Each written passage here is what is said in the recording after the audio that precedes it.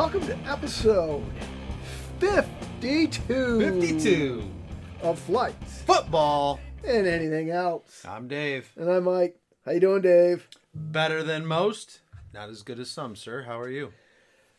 Wow, where's the time gone? 2020's been a hectic year. It actually been a shitty year all the way around. You can't do this, can't do that, this, that, and the other thing we've talked about for 30 episodes now, but it doesn't seem possible. It's been a year. Isn't that crazy?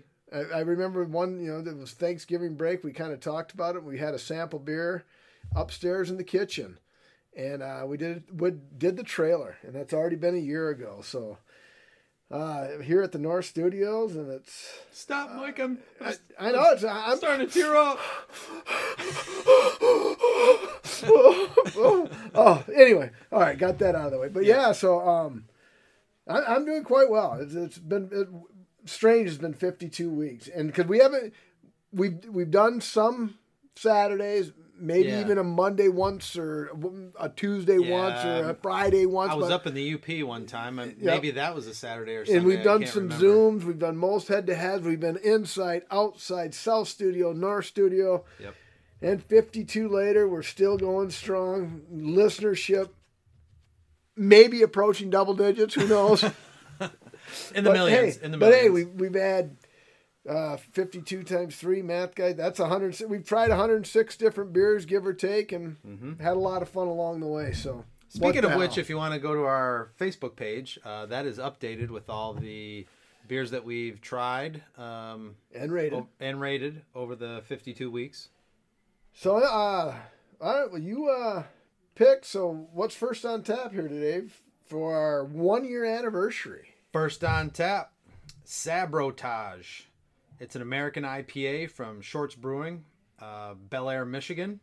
And it features the Sabro hops, otherwise known as HBC 438, which kind of sounds like a reference to like a part of a hemp recipe or something like that. But HBC stands for Haas Breeding Company.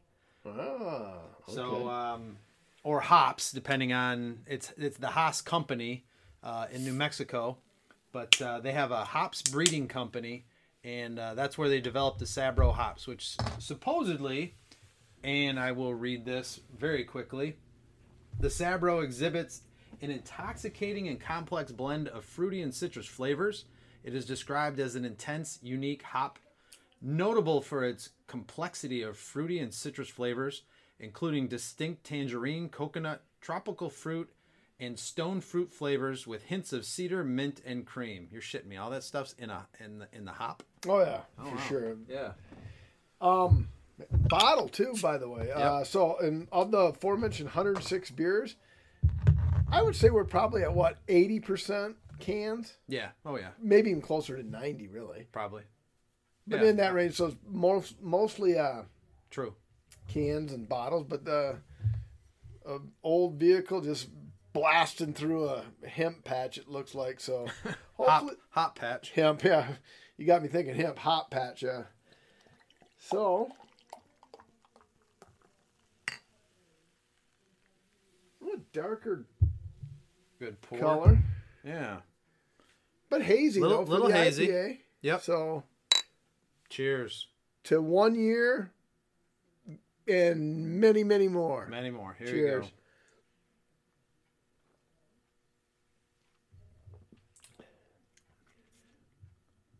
go. Yeah. Yep. And I did not talk about the alcohol or the IBUs, so I will right now because that's the IBUs are on the tip of my brain.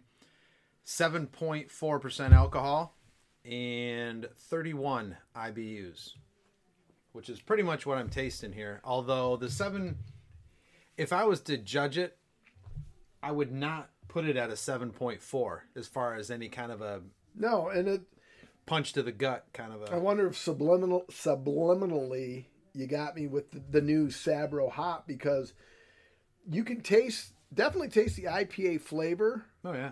But there is a little bit of almost, dare I call it a twang, if you will. There's a little bit of a different taste to it. All right.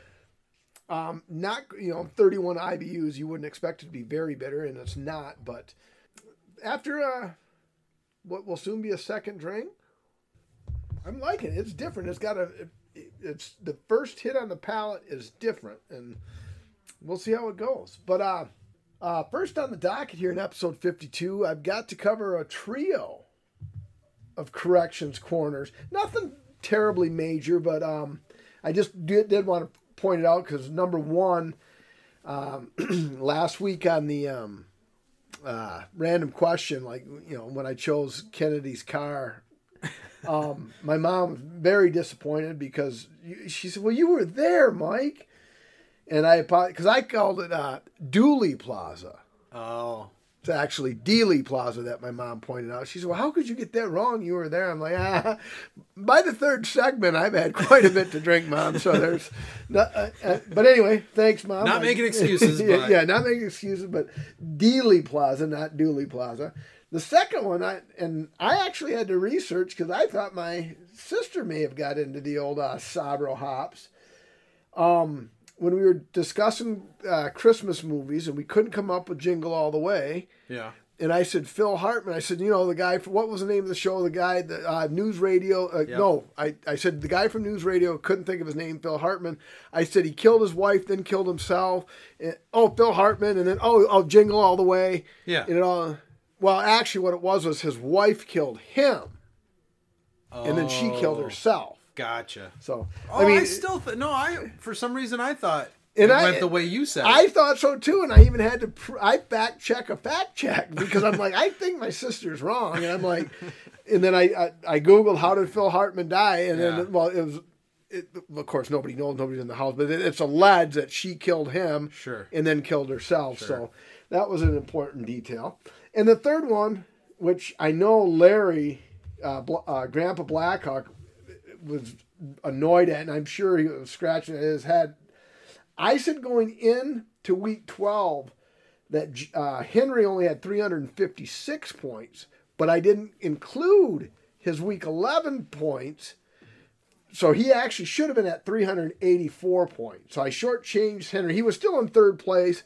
I had it written down. I just didn't update it before we went into episode 51, which, oddly enough, this segues brilliantly. Thank you very much. After 52 weeks, you get good at this shit. Oh, yeah. The first ever flight football and anything else fantasy football league heading into week 14. I'm leading the way at 452. Josh Windy with 426. Henry, even giving him his 28 points from 356 to 384, is only at 390 because in week 12 he only had 6 points. And then Dave, you had 262. Hey, I'm almost at 300. Yep. Did I beat Henry in that week where he had only 6 points? Yes, you did. Oh, sweet. Yes, you did. So I actually didn't come in last one of the weeks. Yes, you because actually Lamar Jackson got you 18, so you had 22 for the week. Nice. So, and few players, especially Mahomes and Hill, I may pull away from the pack after what Mahomes and Hill did today, but we'll talk about today, next week, and episode 1, season 2 of Flights, Football, and anything else. So, all right, it's good to know that at least of our nearly double-digit listening audience, Dave, yes, that I think Mr. Allen Robinson II may be one of those 10, because I clearly pissed him off in saying he wasn't. And by the way, I still do not think the Bears should pay him the money. They have other needs. Right. In this Darnell Mooney, I think he can be, the real deal. So I would not give the money to Robinson. I'll rescind a little bit of what I said last week in my rant because he came up big today in a Bear win. And ladies and gentlemen, if you didn't listen to last week's, you got to go to at least the first segment and listen to Mike vent. I guess it doesn't do it justice to call it venting, but that's what he's referring to right now. Right, and now as a Bear fan, you think about the would have beens and could have beens because now they finally snap. Hooray! That's all that should be said. The Bears finally won a fucking game. I'm paraphrasing the great Brian Cox there. Only at the Fishman 8 will appreciate that one. But so now they're 5-1, lost 6 straight, 5-6. Now they're 6-7. They don't piss away the Lion game. They're 7-5. But if ifs and buts were candies and nuts, Dave, we'd all have a Merry Christmas. But the one thing that is stunning to me about this game is usually a Deshaun Watson type quarterback, even if the Bears are a 12-3 team going well, usually a Deshaun Watson type quarterback gives them fits. And I actually thought Houston was going to win this game easily because I didn't think there was anything the Bears could do to stop Watson. I had Watson penciled for 300 or more passing yards, 60 or more rushing yards, and 5 total touchdowns, and he didn't even come close to that. And the Bears finally came to play for a change. Yeah, their defense came to play, and they actually scored some points as well. And the other thing I want to talk about, I want your take on it. I won't be as passionate about this rant because I don't give a rat's ass about the team, and this happened last week. First of all, I want to say Greg Williams, the former defensive coordinator for the Jets, is a douchebag. If anybody remembers, tell us how you feel. If anybody remembers, he was the guy in charge of the bounty gate for the Saints. And not that I love hard hitting, but to pay guys to hurt people, I mean that even goes above my level of dementedness. And and I even seen it this year in one of the games I was watching the Jets when they were like only 0-4 or whatever, and they were just taking unnecessary shots. I mean, it was a Thursday or a Monday night football game, and they must have had 4 personal foul penalties on defense in the first half, and it's like, this guy's a fucking tool, man. Right. He's terrible. All right. Fast forward to last week. Let's go to the Bear game first and foremost. The Bears have a 10-point lead. O'Donnell has a great punt, pins the Lions inside the 5-yard line, and just like that, the Lions score a touchdown because they played they gave up everything for Stafford. I mean, they scored they went 96 yards in like 8 plays, 2 minutes. So now in the last play of the game, Greg Williams, he went cover 0. I mean, it was like, fuck it. We're 0-11. Let's see, let's go get him. Yeah. All out blitz. Carr beat the guy over the top. The next day he's fired. I got 2 points in that. All right, the guy's a douchebag, probably should be fired. Okay, that part I agree on. Right. The only part what I don't understand is 2 things. Number one, Adam Gase is supposed to be some quarterback guru whisperer. Genius. He had Ryan Tannehill, and Ryan Tannehill was a turd and was benched. Gase left. Tannehill goes to Tennessee, and Tannehill actually becomes a more than serviceable quarterback. Right. Now the guy's ruining Sam Darnold. Sam Darnold was everything at USC, and now here in the NFL he can't get out of his own way. So Williams calls 1-0 coverage blitz package. Right. Gets beat. They lose the game. I mean, fuck, they were 0-11. Who cares? 0-12, 1-11. Who cares? Actually, he saved the number 1 draft pick for him. Right. And yet he gets fired the next day because you can't call a game and you can't coach the quarterback and you're the loser? Right. So fire yourself. I mean, and then the second thing is, at some point, doesn't a player have to... I mean, the fucking receiver was 4 yards past the quarterback. It's like I don't think Greg Williams said, hey, don't cover anybody. He said, I'm coming an all-out blitz and my corner's got man-to-man coverage. Right.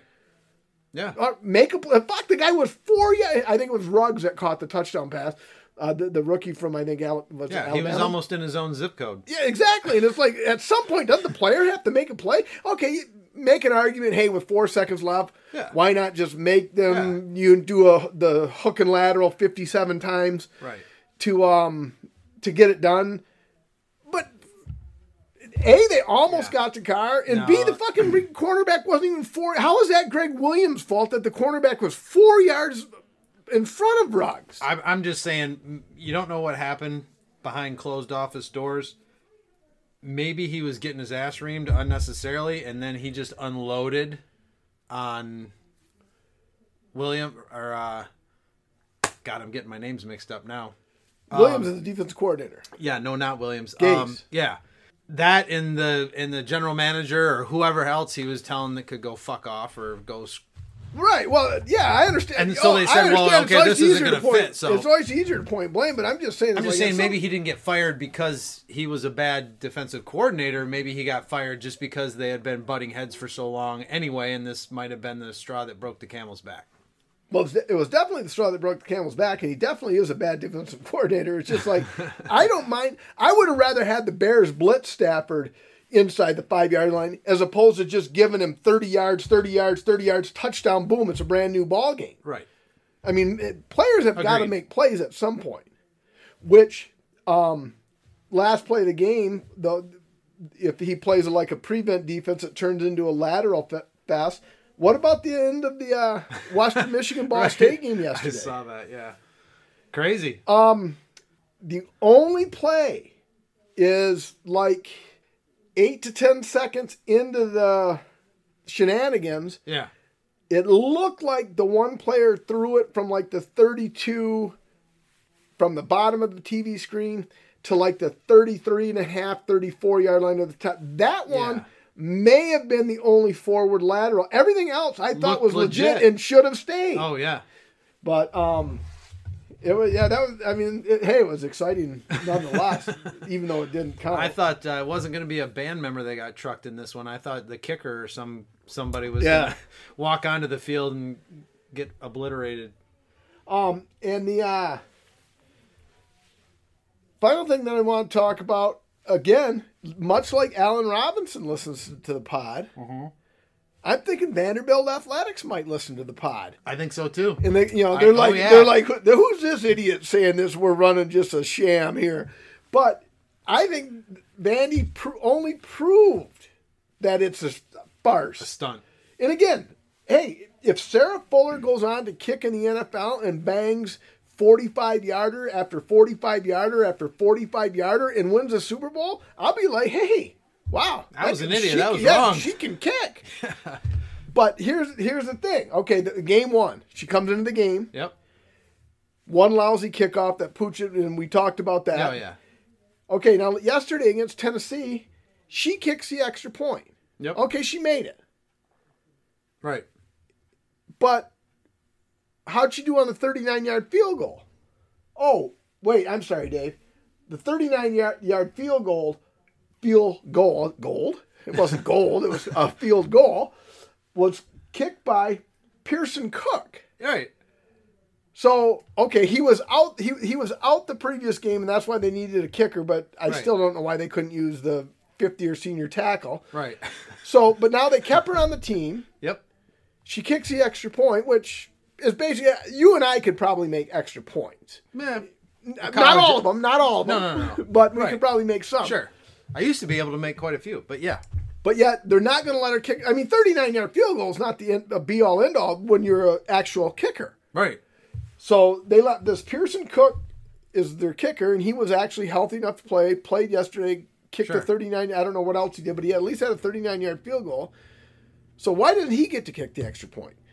Why doesn't the 50-year tackle get to kick the extra point? And the other thing, and I will give the credit to my source here, she's known as the first ever in the Power 5 conference. Right. But in college football, the Power 5 conferences are 5 athletic conferences which are considered to be the elite in collegiate football in the United States. They are part of the football subdivision of NCAA Division I, the highest level of collegiate football in the nation. The conferences are the ACC, the Big Ten, the Big 12, the Pac-12, and the SEC. The term Power 5 is not defined by National College Athletic Association, and the origin of the term is unknown. So basically, because there had been another female that has, I think there were 2 other females that have played in football games. Right.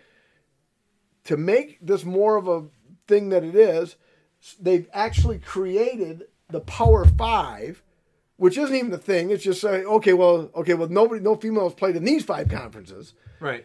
And I've heard of the Power 5 before that, though.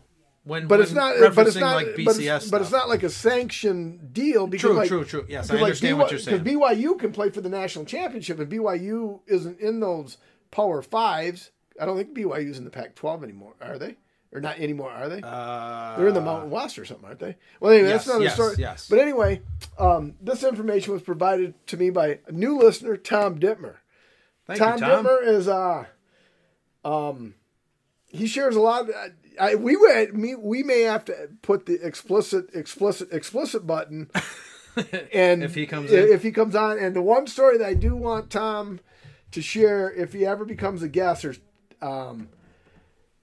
is he's got a hell of a story, and it's titled that my buddy Mike Klein and I have titled, and Tom has entitled it himself. It's called "Attack at the Mac." Yeah. And to listen to Tom tell that story, I'm chuckling thinking about it now, and I've heard the story 20 times over the last 25 years. So, Tom, you're more than welcome to come on the pod, and would love to hear you describe what happened at Attack at the Mac. And Tom also brought up another decent idea. Yeah. I didn't want to do it on the first anniversary of the pod, but before we rate Sabotage, Tom says, I don't know if I could taste test what you guys are drinking. Why don't you do a rating of the shit we used to drink when nobody had any money? And I'm thinking, all right, that's not the beer I drink anymore, but you know what? It's not a bad Black idea. Label. Yep. Pabst. Pabst, Pfeiffer, Stroh's, right. The Mickey Big Mouth 40. I don't even know. So I know. I didn't think Black Label was made anymore, but when I was at Opperman's Cork and Ale today, getting our selections for episode 1, season 2, the Christmas special of Flights, Football, and Anything Else, I noticed a guy with a case of Carling's Black Label. I didn't even know they made that anymore. And I bet you my 6 beers cost probably 4 times what his case of Black Label cost. Right. But so I thought that might even be a different idea. It's like, all right, oh God, this is terrible. That would be, that would be a lot of fun. So, all right, Tom. All of our listeners that would, get the heaves if they hear other people throwing up after. Yeah. So Tom, you're on the clock, buddy. Start looking for Pfeiffers, Altas, and any other skunky shit beer we can buy cheaply. So you'll bring it, we'll taste it, we'll rate it, and we'll have some fun. But until then, Dave, what do you think? Let's rate Sabotage. Let's rate it. First. So, I like it. It's almost has a refreshing kind of like some of them that we drink, like the ones that you really like, the punch in the mouth, the kick to the stomach kind of this doesn't have that. It's nice and smooth. The 31 IBUs. I'm going to go 3.90. 3.90. Like you, it was refreshing because there's enough of the IPA flavor to it that you're drinking an IPA. But at the same token, like you said, it's almost like just finished cutting the grass, got a little bit of sweat going, pop open a Miller Lite, and drink 2/3 of the can on that first pull. Right. And it's like, right. And then you get back to cutting the grass. This has got a lot more flavor than a Miller Lite. A lot more. Okay. No, that's what I said. It's got the IPA flavor, yeah. But like the refreshness of, like you said. So, and also it reminds me a lot. I'd have to look back, see what episode it was. I think it was probably at least 20 ago. Where we rated the Hemperor. Yeah. Now the Hemperor had more of a hempy notes to it than this does, but there is that hint with the Sabro hops and the HBC or whatever you said it was. Well, no, that's an acronym for the company that grew it.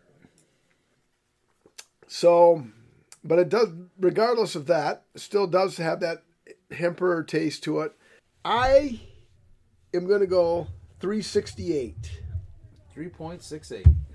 All right. So our friends at Untapped, the crew rated that right in between us. Oh. With 355 check-ins. All right. So, Shorts being in Bel Air, I don't know how far Shorts gets out, out of Michigan. But they've got it at 3.82.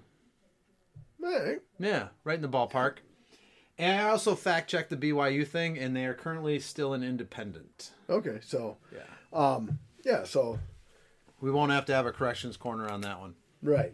All right, Mike. Well, hopefully no corrections corner needed for this second segment and second tasting, which is Surly Brewing Company's Axeman IPA. Surly is from Minnesota or Minneapolis, Minnesota.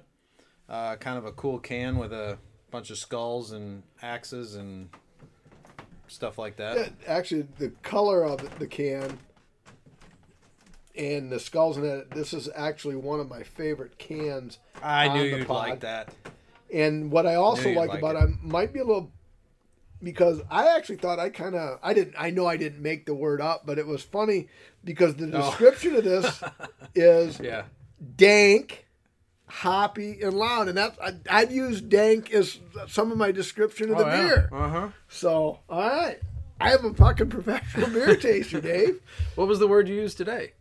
I thought you had your own special twist on something today already. I don't know. Somebody will let us know. One of our snacks, though, once again, throw out a shout out to Grandpa Blackhawk.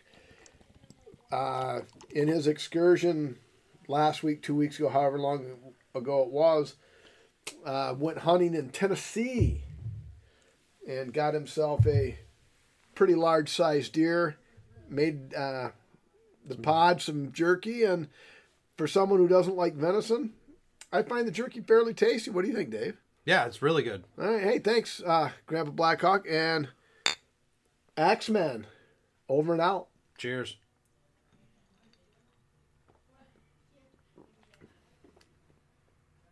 Yes, on the finish, that dankness with the IPA bitter tasting. Yep. This is delicious. Yeah, and that's probably, to me right now, that is the difference between Axeman and Sabotage. Yeah. It's just that dank is that. Yeah. If you want to, I don't like the word dank. I don't know why, but it just sounds so. I like it. It's like almost like a bee porn done at like the home level, like on the 8mm film.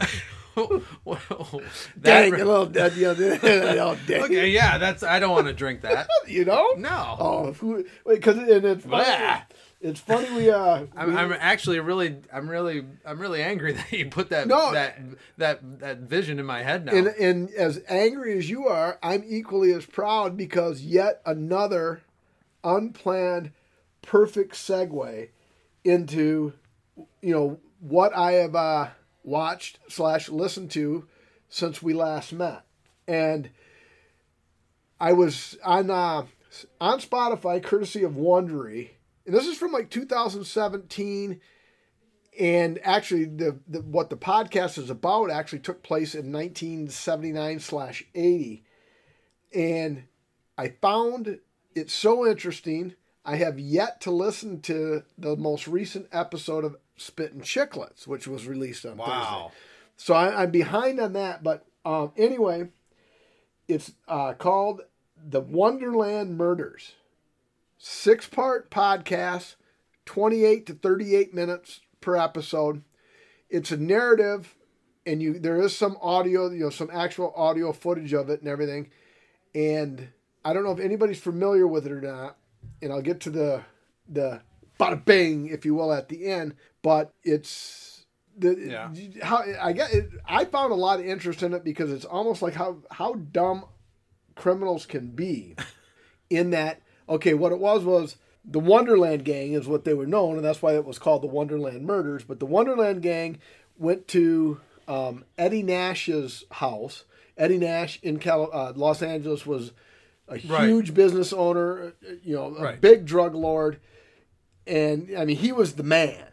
And he kind of shortchanged the Wonderland Gang on they stole a bunch of priceless guns.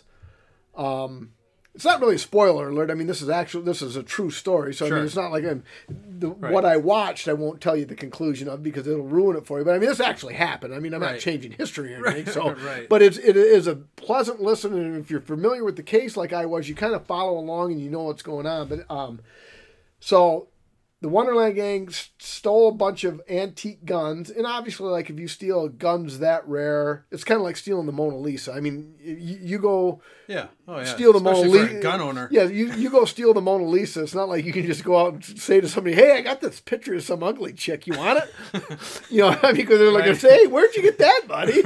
So, I think I know that one. But so the Wonderland gang went to Eddie Nash's house. He's like, yeah, I'd like to have that for my collection, but Eddie Nash, the businessman, always wanting to fuck people over, is like, okay, and he gave him like $1,000 worth of heroin. Well below the value of the guns, but he's like, hey, fuck you guys. They're stolen guns. You ain't gonna, Right. So that pissed the Wonderland gang off, so they go to Eddie Nash's house and hold him up at gunpoint, get the guns back, steal his heroin, jewelry, like $1 million in cash, yada, yada, yada. Right. Didn't hide their identity at all, and yet let them live. So naturally now, someone like Eddie Nash, he's not going to just say, oh, darn it. They got me there. So he's going to one-up it. And then Eddie Nash's bodyguard and 3 other men, 2 active participants and 1 not, allegedly, and I'll get to that one in a minute, which is the crux of the whole story, why I found interest in it. They go to the Wonderland gang, and as they're coming down on a heroin high of the score they made from Eddie Nash's house, right, literally get their skulls busted in beyond recognition and beat to death in retaliation for screwing over Eddie Nash. Yeah. That in and of itself is interesting enough to me for someone who likes the crime genre. The linchpin of the whole thing is legendary porn star Johnny Wad, John Holmes. Right. Because he was friends with both parties and was so far in debt to both of them for scoring drugs off of each of them. He told the Wonderland gang about Eddie Nash's house, is like, hey, the safe is here, this is there, I'll go here, I'll unlock the sliding glass door, you guys can get in, yada yada yada. Eddie Nash, no dummy, knew that he probably had something to do with it, so he made John Holmes go to the Wonderland house, and so he had to unlock the gate and get in and let the 3 people that bashed the skulls in. And he was actually acquitted, believe it or not. And because he didn't do anything. Yeah, he was just there and he just let everybody in. But other than that, he didn't do anything. But he just facilitated the whole thing. But I think with my pea brain immature mind, what the funniest thing about it is most of this information was derived from the biography of John Holmes. John Holmes, My Life Measured in Inches. So I mean, if I had a book this with a biography with the same title, I mean, it would be more or less like a poem. It wouldn't be a whole book, but it was just like a haiku. Yeah, exactly. So it's like, I mean, if I don't know if anybody. Obviously, the people listening to our show like podcasts, but again, the Wonderland Murders on Wondery. It's available on Spotify. And to put a name to a face, in that murder, some of the audio that you hear is of one Tom Lang, who, if you recall, was the lead detective in the O.J. Simpson case. Gotcha. So, and then you hear his voice, and then all of a sudden I automatically see O.J., Nicole, and Ron, and whatnot. So, I mean, that actually is well worth a listen. Like, say, you walk the dog 6 times. Boom, you're done with it. Right. Very good and very well done. And what I watched this past week on Amazon Prime, it was called The Clue, The Lie. I have written down here The Clue, but it was called The Lie. Why did I written down The Clue? I don't know. I didn't watch The Clue. I watched The Lie. And I'd like anybody to watch that. About 1 hour and 27 minutes. I'm not saying it's great, but it's very good. Because it annoys the shit out of you, and okay. It's just like you're like, oh, but you can't turn it off. Yeah, you almost get mad watching. It's like, what the fuck is going on? And then and then it's like, huh? So I recommend that The Lie, and I'm still baffled. Why did I write down The Clue? I didn't watch anything named The Clue. No, you didn't have any fog cutters before you were. watching that. Did you? Not before I was watching that. That could be. I had 2 fog cutters before while I was doing my notes. But how about yourself, Dave? You watch anything, listen to anything before we get into Nope, my life's pretty boring. My daughter said that she had never seen the original. Oh my God, Jurassic Park. So we watched that. Boring, but no, I mean it's entertaining to watch it again after so many years. But see, that's not my genre. I do not like that. I do not like that genre. Anything with CGI, I don't think you like. No, what is CGI? That's pretend. Oh yeah, pretend real. Although stuff. I did like The Boys. Oh yeah, that's got plenty of CGI in it. Right. Yeah. So, all right. So Yep. Couple of so what do you think, Dave? And I actually think we could rename this segment "Is an Apology Necessary?" Because basically it almost seems like every time, and it's like, I don't know how familiar, and again, it wasn't earth-shaking news, so probably not a lot of people in this area heard about it, but UNLV quarterback Max Gilliam raked through the coals and was forced to give an apology because on an episode of Below Deck, which is one of those weird network... Yeah, and it's about cruise ships. Shelley used to watch it quite Yeah. often, and I would watch some episodes, so Yeah, I'm and familiar with it. And there, I think a lot of it's hyped up for the theatrics. Yeah. I mean, I'm not saying none of it goes on, Sure. but if you showed the day-to-day life of a cruise ship, people would be like, Yeah. "This is stupid. I'm turning it." You got to exactly. spice it Oh, up. Yeah, you have to. Yeah, But it's a little anyway- scripted. Right, exactly. But anyway, quarterback Max Gilliam of the UNLV Running Rebels was forced to apologize because on an episode of Below Deck, he ate sushi off a model who was nude, but had like a bunch of like big, I don't want to call them lettuce leaves, but almost like Sure. but Sure, she sure, had sure. something covering her, but she was nude, and he ate sushi off her stomach. And that's appalling, and oh my God. And my take is, why do you apologize for it? Because bottom line, isn't the reason you become a college quarterback to be able to eat sushi off of women? Wait, that's my first question. What's a college quarterback doing on Below Deck? I didn't even want to deep dive it that much because I was so mad because I was actually disappointed he ate it off her stomach. No, but I'm serious. Like, okay, what is the NCAA kind of looking into this too? Well, that I don't know. I don't know if he got paid. I don't know. I mean, he's a decent looking fella. And UNLV kids can go on cruises. And they were filming an episode of Below Deck. Yes, but it's a private cruise, so I'm just wondering who he knows that may have paid for that. Now, if he paid for that, that's a whole different ballgame. I mean, I guess I'll have to deep dive to see how he got on there, but I don't understand. He's single. I mean, it's not like he's the president of the United States. It's not like he's the Pope. No. Okay, single guy. He's playing quarterback, and he didn't have a gun in her mouth and say, "Do this for me, you silly such and such." Right. She was on the table and Right. nude but covered up. If you can visualize that. Sure. And he ate sushi off her stomach. Who gives a shit? Well, Isn't that why you play college quarterback, to have that luxury? But what was he apologizing for? Because a lot of people were offended that he would eat sushi off a woman. It wasn't appropriate. It wasn't right. You're representing UNLV.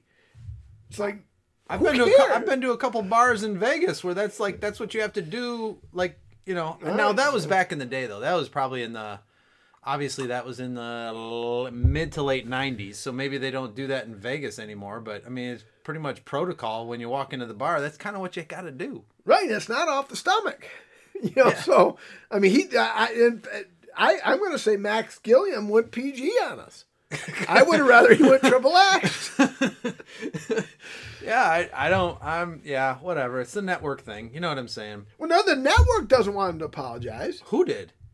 People are mad that. Did he apologize? He did. Yes, he apologized. But who's people? It was bad judgment. I don't know. Probably people putting money into the coffers of UNLV sports. As a UNLV quarterback, I'm just thinking like somebody tied to the show. Oh no, the show didn't give a shit. The show aired it. I was gonna say they've had nude people on that show. Like they have people they get drunk and take off their clothes and jump off. The boat that's silliness on your part, Dave. Yeah, the show didn't want him to apologize. The show filmed it. They knew what they were doing. Okay.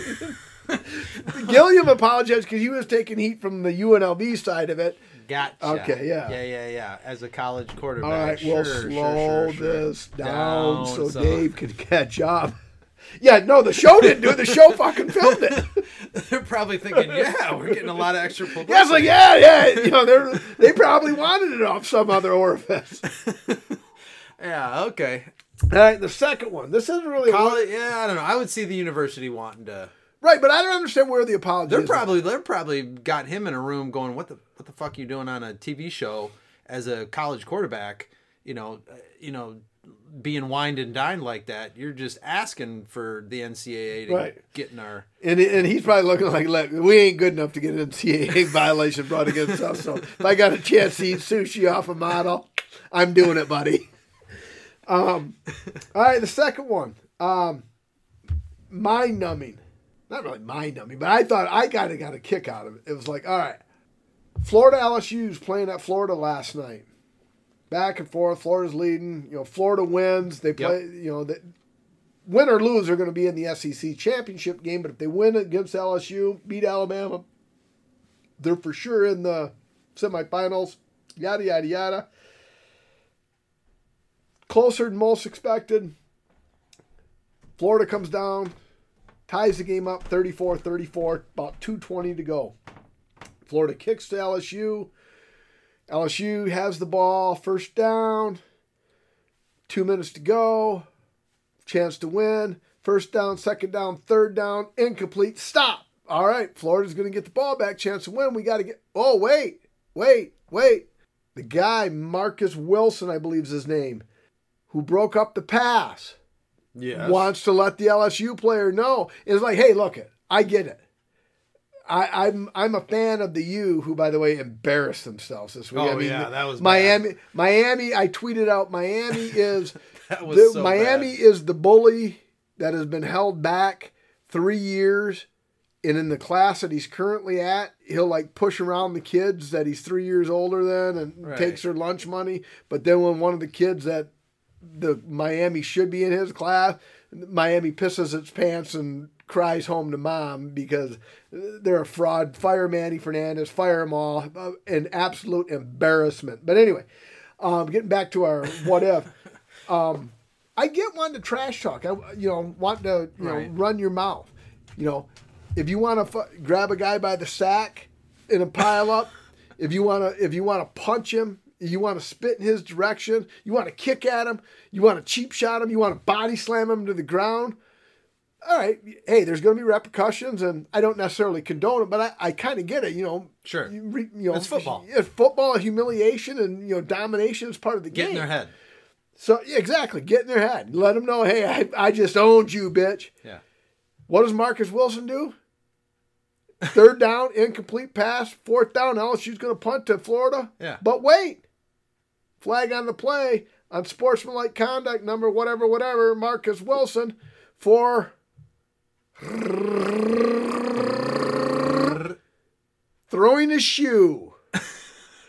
So in the process of breaking up the pass, landing on him, the LSU receiver's shoe came off in Marcus Wilson's hand, and he had it in his hand, and he literally just threw it down the middle of the field. That is throwing opponent's equipment is an unsportsmanlike conduct penalty. First down LSU, and the LSU kicker just drills a 57-yarder in the fog to basically knock Florida out. Even if they beat Alabama, a two-loss team's probably not going to get in the semifinals. Yeah. So, because all right, let's say in a few minutes here, Dave, when we rate the Axeman, I love it. It's a 4.55, and you say, "Oh God, Mike, you're an idiot." I rated it a 1.66. I'm not. Are you fucking kidding me, Dave? 52 episodes in, and we can't agree on this. You're a fucking idiot, you motherfucker. I mean, if I want to throw 5 haymakers and beat your ass, right? Okay, maybe uncalled for, but at least it makes sense. I mean, Oh, yeah, total sense. Am I going to grab your shoe and throw it? I mean, what is that? I mean, you don't like the way I take. You don't like the beer I drink, Dave. I'm throwing your shoe. I mean, that's how fucking stupid are people? I don't know. Did the referees interpret that as some kind of a like? If you take another player's helmet or some... Yeah, well, that's the rule. You know, throwing objects or whatever, they had the ruling of it, and it's clearly a 15-yard penalty. So that's what I'm saying. I mean, if the guy would have just fucking hammered her with 10 punches, it's going to be the same 15-yard penalty, but at least I would have said, okay, well, hell, cost his team the game, but at least he got his vengeance on that guy. Yeah. But, I mean, it's like... Okay, you threw my shoe, guy. Oh, I'm defeated. You threw my shoe. I give. I mean, like, how dumb are people? It's just so I don't understand. I just don't get that. It's like I'm gonna throw your here. Go get your like. They've been told not to do that, and so he just had getting out some frustration and didn't think about it. I don't even think it's that. Like I say, ripping off the guy's helmet and firing it into the sideline. I wouldn't even be having this topic. Right. The shoe came off in his hands. He throws it like he's a badass. It's like he should lose a scholarship. That's silly. So yeah. Anyway. All right. So let's rate this. Yes, sir. All right. Your turn. You're first. Yep. Well, is it going to be a 4.5? No, it won't be the 4.5. Let me see how close we can get to the 4.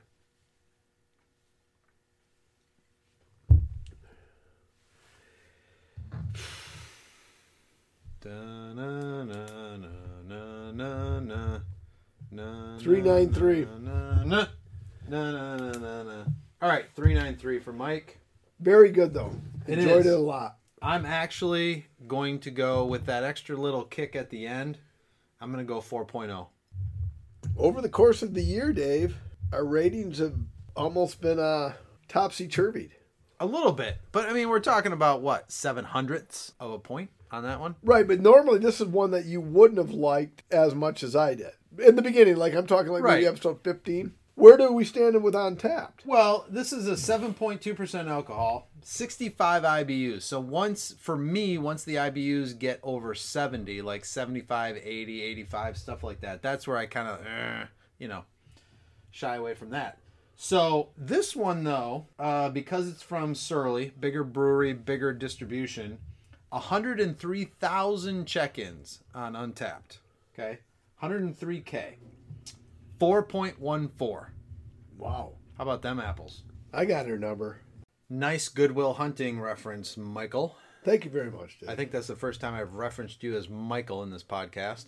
I think it's the first Good Will Hunting reference we've had, too. So, hey, who knows? Seems fitting. Anyway, third tasting. We've got kind of do we call it a cousin? A brother? I don't know. But we've got Z's. I like cousin. I don't think it's, dinosaur polar. A cousin, not a... Z's Pet Dinosaur. Now, in episode 3, for the however many listeners that have been listening since the very beginning, episode 3 we did Z's Pet Polar Bear, and one of Mike's very, very favorites. We've got the cousin here from Big Lake Brewing, 6% alcohol, and the infamous NA as far as IBUs. So we'll see. And Big Lake is from Holland, Michigan. I have it at 53 IBUs. 53? Okay. I was on when I looked at that, I looked for the red, because they actually have two. There's a Z's Pet Dinosaur, and it's a blue label with a different kind of, almost looks like a baby T-Rex. Yeah, maybe I looked at the wrong label. But this is a Stegosaurus. Okay. Red label. All right. It's a New England IPA. So it should be a little more hazy and a little more fruity, even than the Sabrotage. All right. Well, regardless of the IBUs, let's go ahead and taste it anyway. As I pour all over my notes. I think that'll make them worth more money one day, because it'll be like, That stain there, that's the actual tasting of the beer. Way too much head. No, I've never ever uttered that in No my one, life. no one ever said. Sorry. All right. All right. Now here, I've am I read- getting good at this? Can't even see through that. It's very, very hazy. Don't even worry about it, Mike. And I've actually ruined my notes for the next pod, but we'll be all right. Yeah. With the expenditures that this pod makes, a notepad is nothing. Nothing. Cheers.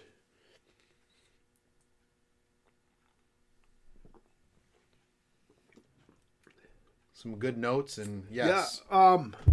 Now that's More milder than the Pet Polar Bear, if I remember, because I think I distinctly remember 49 weeks ago that Z's Pet Polar Bear had more of like a Mike Tyson uppercut into the solar plexus. Mm-hmm. This is more of a. Well, this dinosaur doesn't have red eyes. See, there Do you remember go. on the Yeah. label? The polar bear had the very distinct, laser almost red eyes. Yeah, I do. And this is much smoother. Definitely fits into the New England genre. See, there you go, Yeah, blue label. Yeah, they're the blue label. Little So mini T-Rex. oh, the red label. Okay, I stand corrected, Dave. You are right with the NA. So That's a first. We're putting that in the Yeah. calendar. So NA, but the alcohol percentage is still 6.0, Yep. and it changes the other pertinent information. But yeah, all right. I guess I didn't scroll down far enough. I didn't know there was a red label and a blue label. That's all right. I had the can earlier, so I knew which one to. All right, so where do we go from here, Dave? As mentioned at the very start of the pod, how time flies, and tasting one Sabotage, and I mentioned the Hemperor. The Hemperor was episode 9. 9. Okay. 43 weeks ago.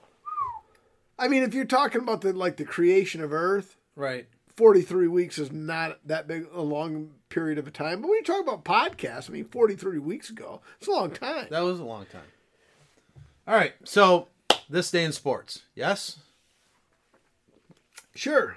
All right, You going first? You want me to go first? you go first. All right.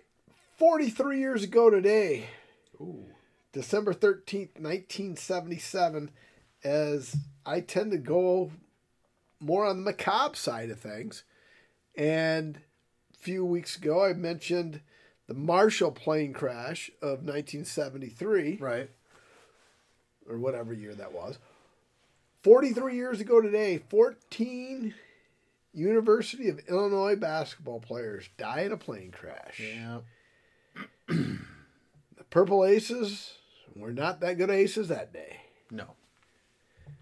No. Poor sir. attempt at humor, but nonetheless, it's it's a fact. I mean, it's the Evansville Purple Aces. So. Right. Yep, I do remember that. I'm gonna have to go back a little bit further. All right.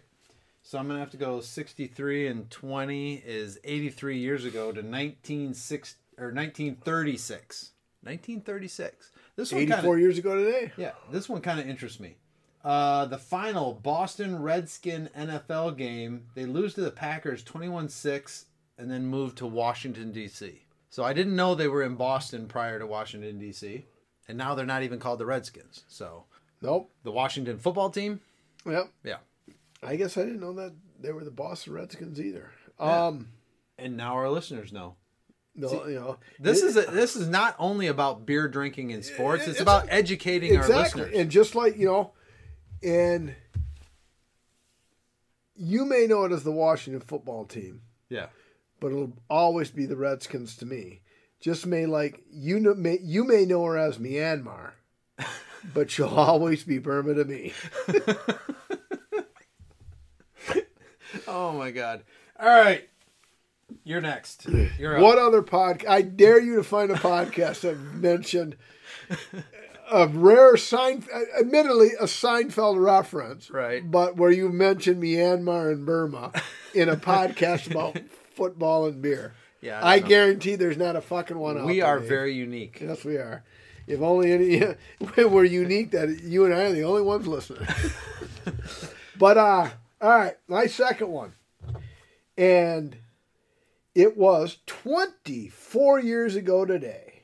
My man, I tip my cap to the late Walter Payton. Yep. I loved you, buddy. You were my favorite football player, second favorite all time. My favorite player of all time, any sport. The Rocket. As you can see, the shrine that I've got built here in the North Studio to him. Yes, you do. Roger Clemens. He signed with the Toronto Blue Jays 24 years ago today. Why? The money, dude. So, and he the last year of his contract, he pitched hurt for the Red Sox, wasn't as effective, and I don't know what he would have done with the Red Sox, but I think his career was rejuvenated.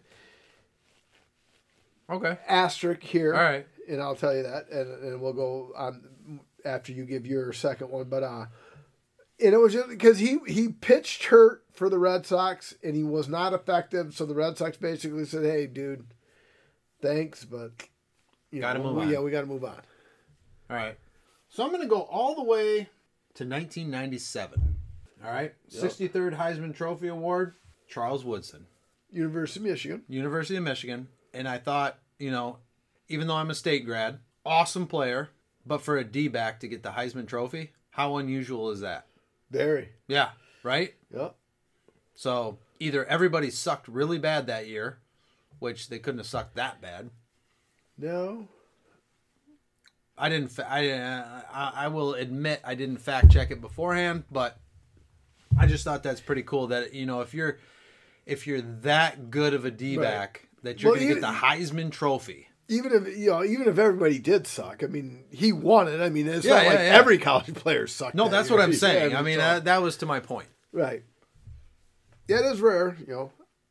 I remember the year Gordy Lockbaum was invited. I mean, I think he finished 4th or 5th of the guys that were invited to the ceremony. But sure.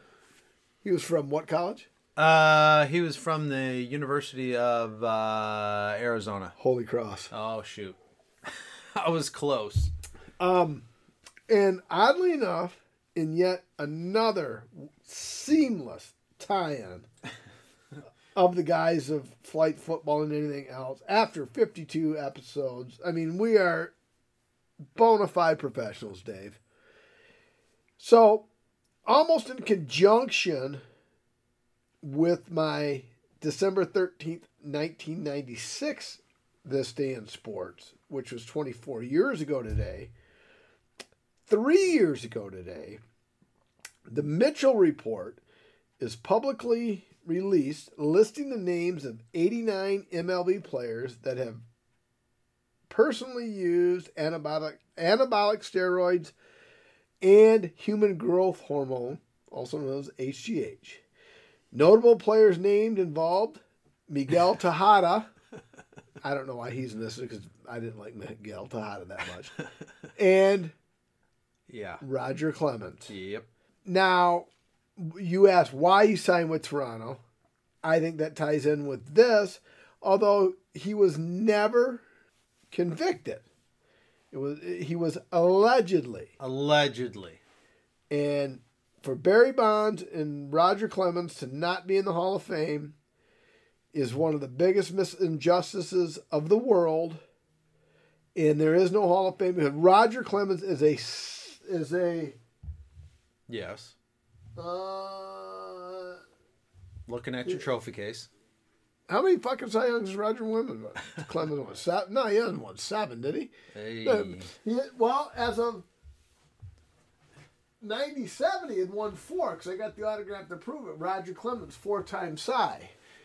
So, but he wouldn't have won 3 more Cy Youngs from 20. Yeah, but anyway, at least a 4-time Cy Young winner. Right. He was a Cy Young winner before, and in my opinion, if you got to fucking take something to get your ass on the field to honor your contract, you should be commended for that effort. Right. Not shunned upon. And as I've mentioned many, many times before, Dave, if you and I get on any anabolic steroid and HGH, we are not going to be successful Major League Baseball players. I guarantee it. Right. Right? Right. I fucking knew he was 7-time Cy. So yeah, Roger Clemens, 7-time Cy. Yeah, some fan I am. Sorry, Roger. Fuck, I just. You got a whole trophy. Yeah, you got a big thing. You got a. My autograph was 3 Cy Youngs ago, though. Fuck, man. I knew it was 7-time Cy, but then I'm thinking to myself, that is such an absurd fucking number. Who wins 7 Cy Youngs and is not in the fucking Hall of Fame? And my friend at Fishman, hey, well, those who cheat, he didn't fucking cheat, Fisher. He fucking got himself. You throw the baseball 95 miles an hour 110 times in one night and try to get out there 4 days later. It ain't happening unless you have some help. That's our dedication. When I'm paying $100 a ticket, I'll juice the cocksucker up in the back, and I'll say, here, let me give you a little something, because I want to see you hit something, and I want to see you throw 100 miles an hour and throw a perfect game. You're in the same camp as Colin Cowherd.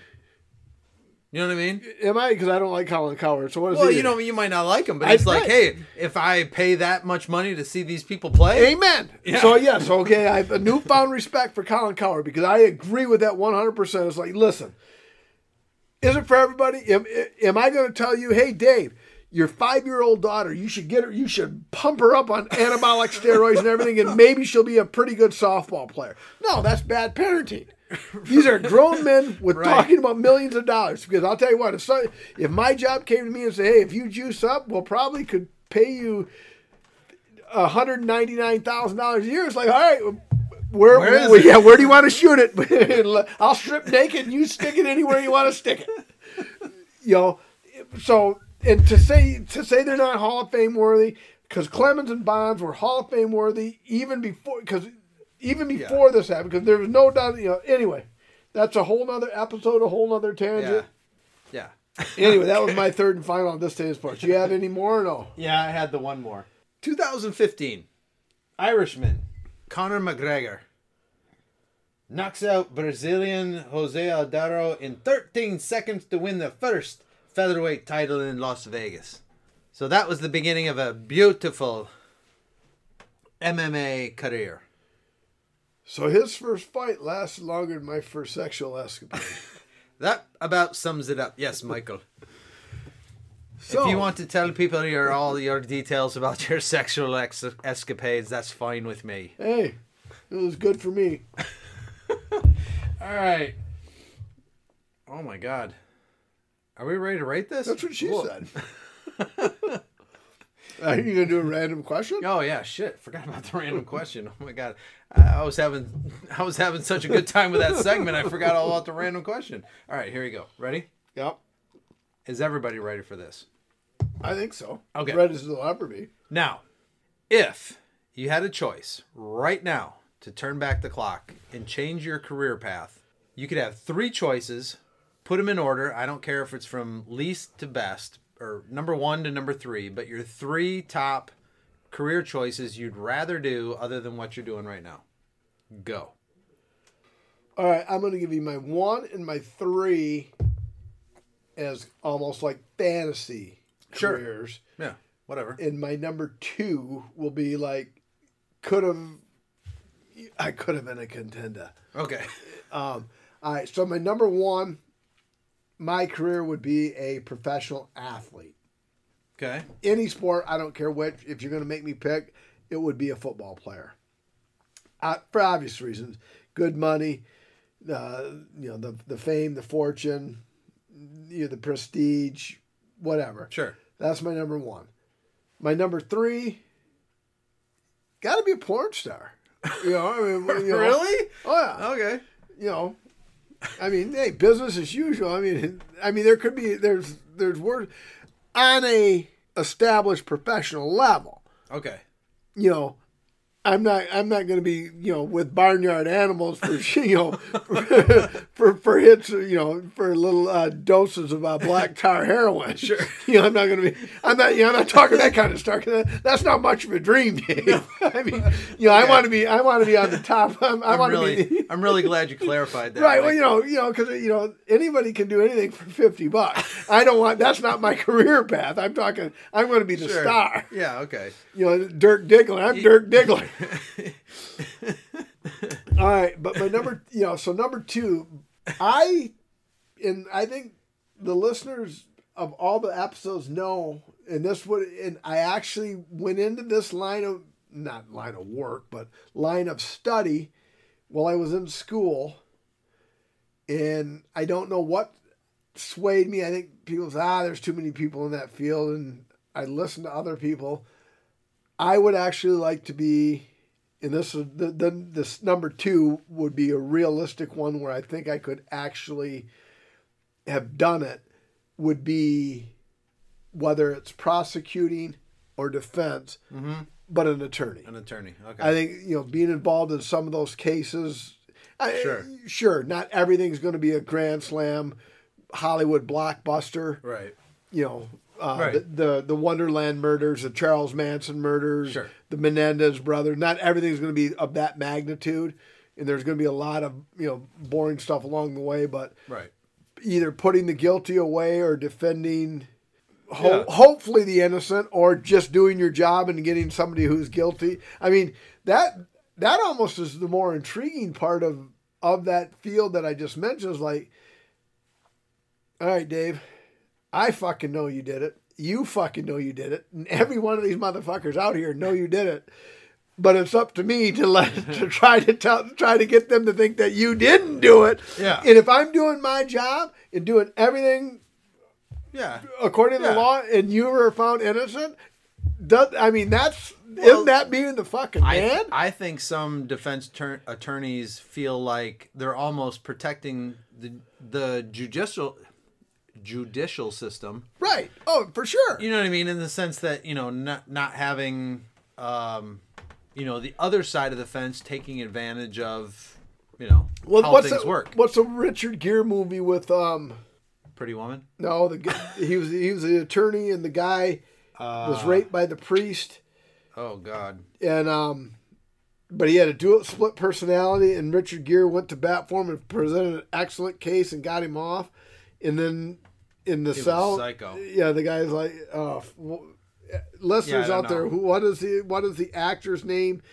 The Richard Gere's client. But again, it had to be Kevin Spacey, because Kevin Spacey plays an amazing.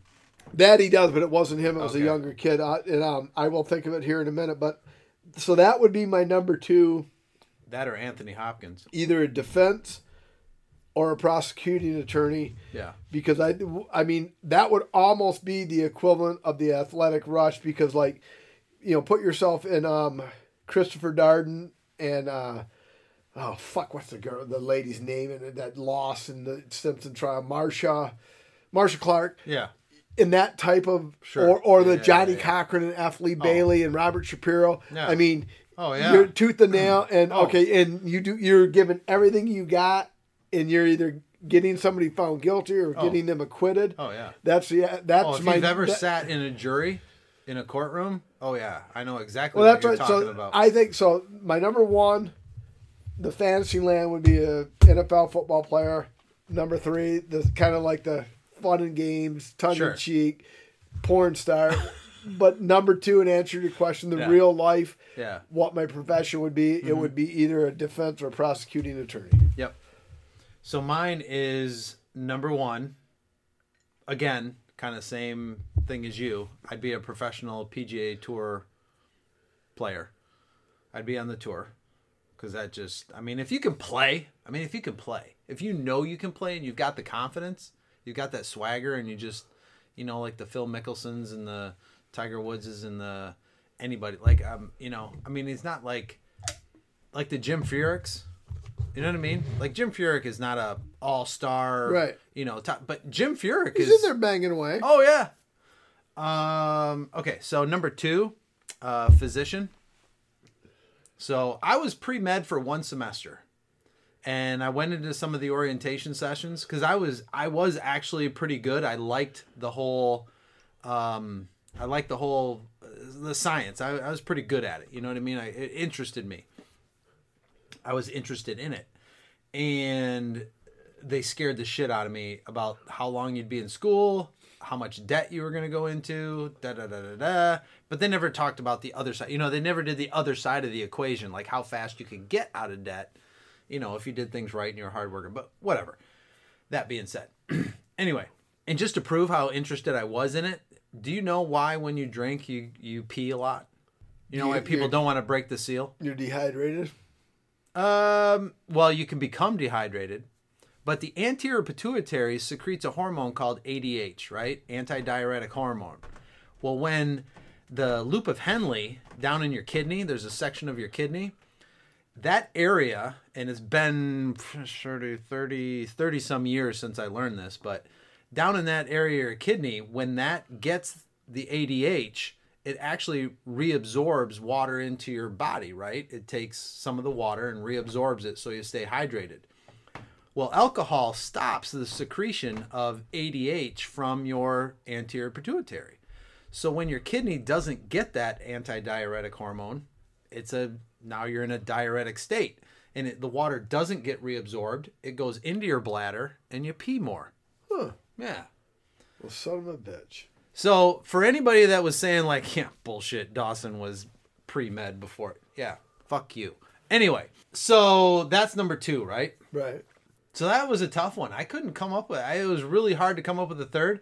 The third may be an engineer, just like, almost like, you know, you talked about being a professional 3 athlete. voluptuous 26-year-olds, double D's, just... You know what? I've always been terrified of STDs. All right. Oh my God, listeners, you should have for seen the Christ's eye roll sake. Mike just had. Oh my God. I thought he was going to have an aneurysm. His eyes rolled so intensely.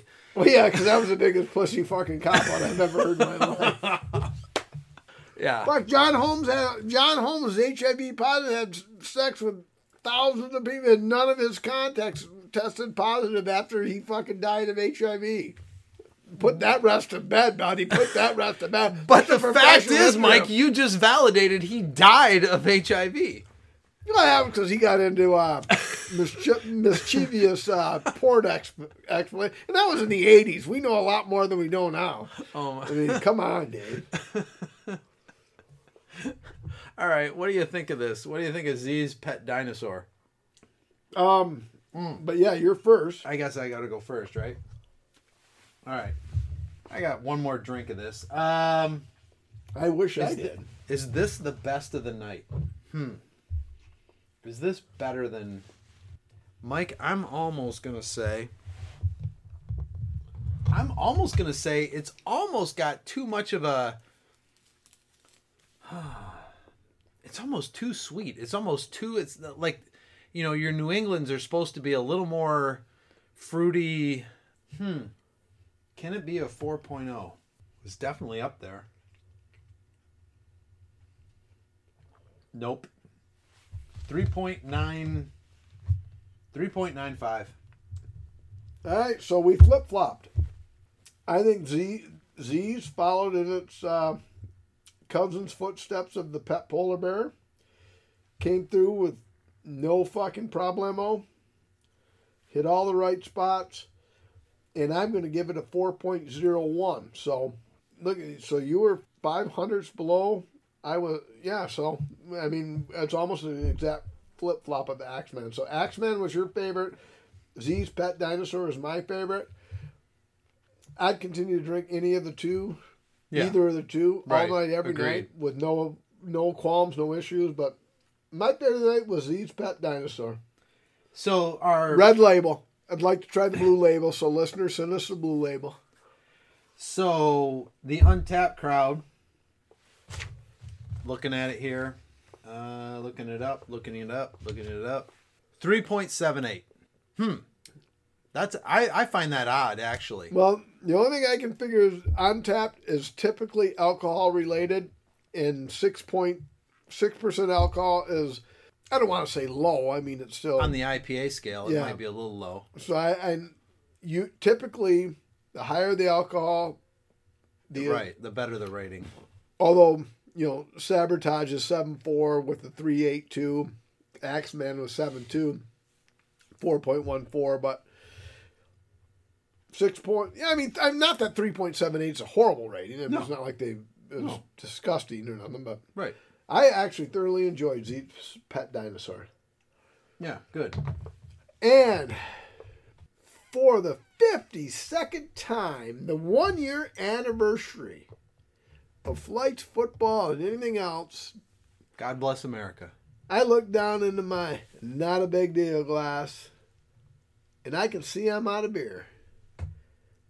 And as the late, great Stuart Scott would say, you ain't got to go home, but you got to get the heck up out of here.